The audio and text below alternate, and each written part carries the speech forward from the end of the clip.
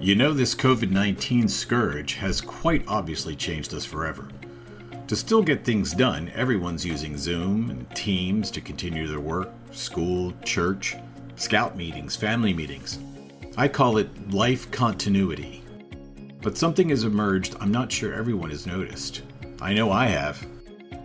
And so have a number of my colleagues and friends. My email has all but stopped. I've begun to realize the only email I'm getting anymore is spam or solicitations. Just like snail mail at home. Most people with whom I interact have figured out if they want to reach me, they could just send me a Zoom invitation via text, and I'm quick to respond with a yes, or if I want to ignore, I just do. I guess one of the benefits of learning how to work from home and how we might interact with our teams or our family, or what have you, is there's far more efficiency in doing it face-to-face.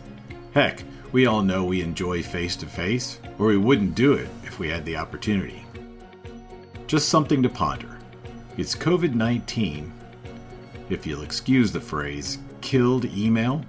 It's been predicted for years, but maybe its time has come.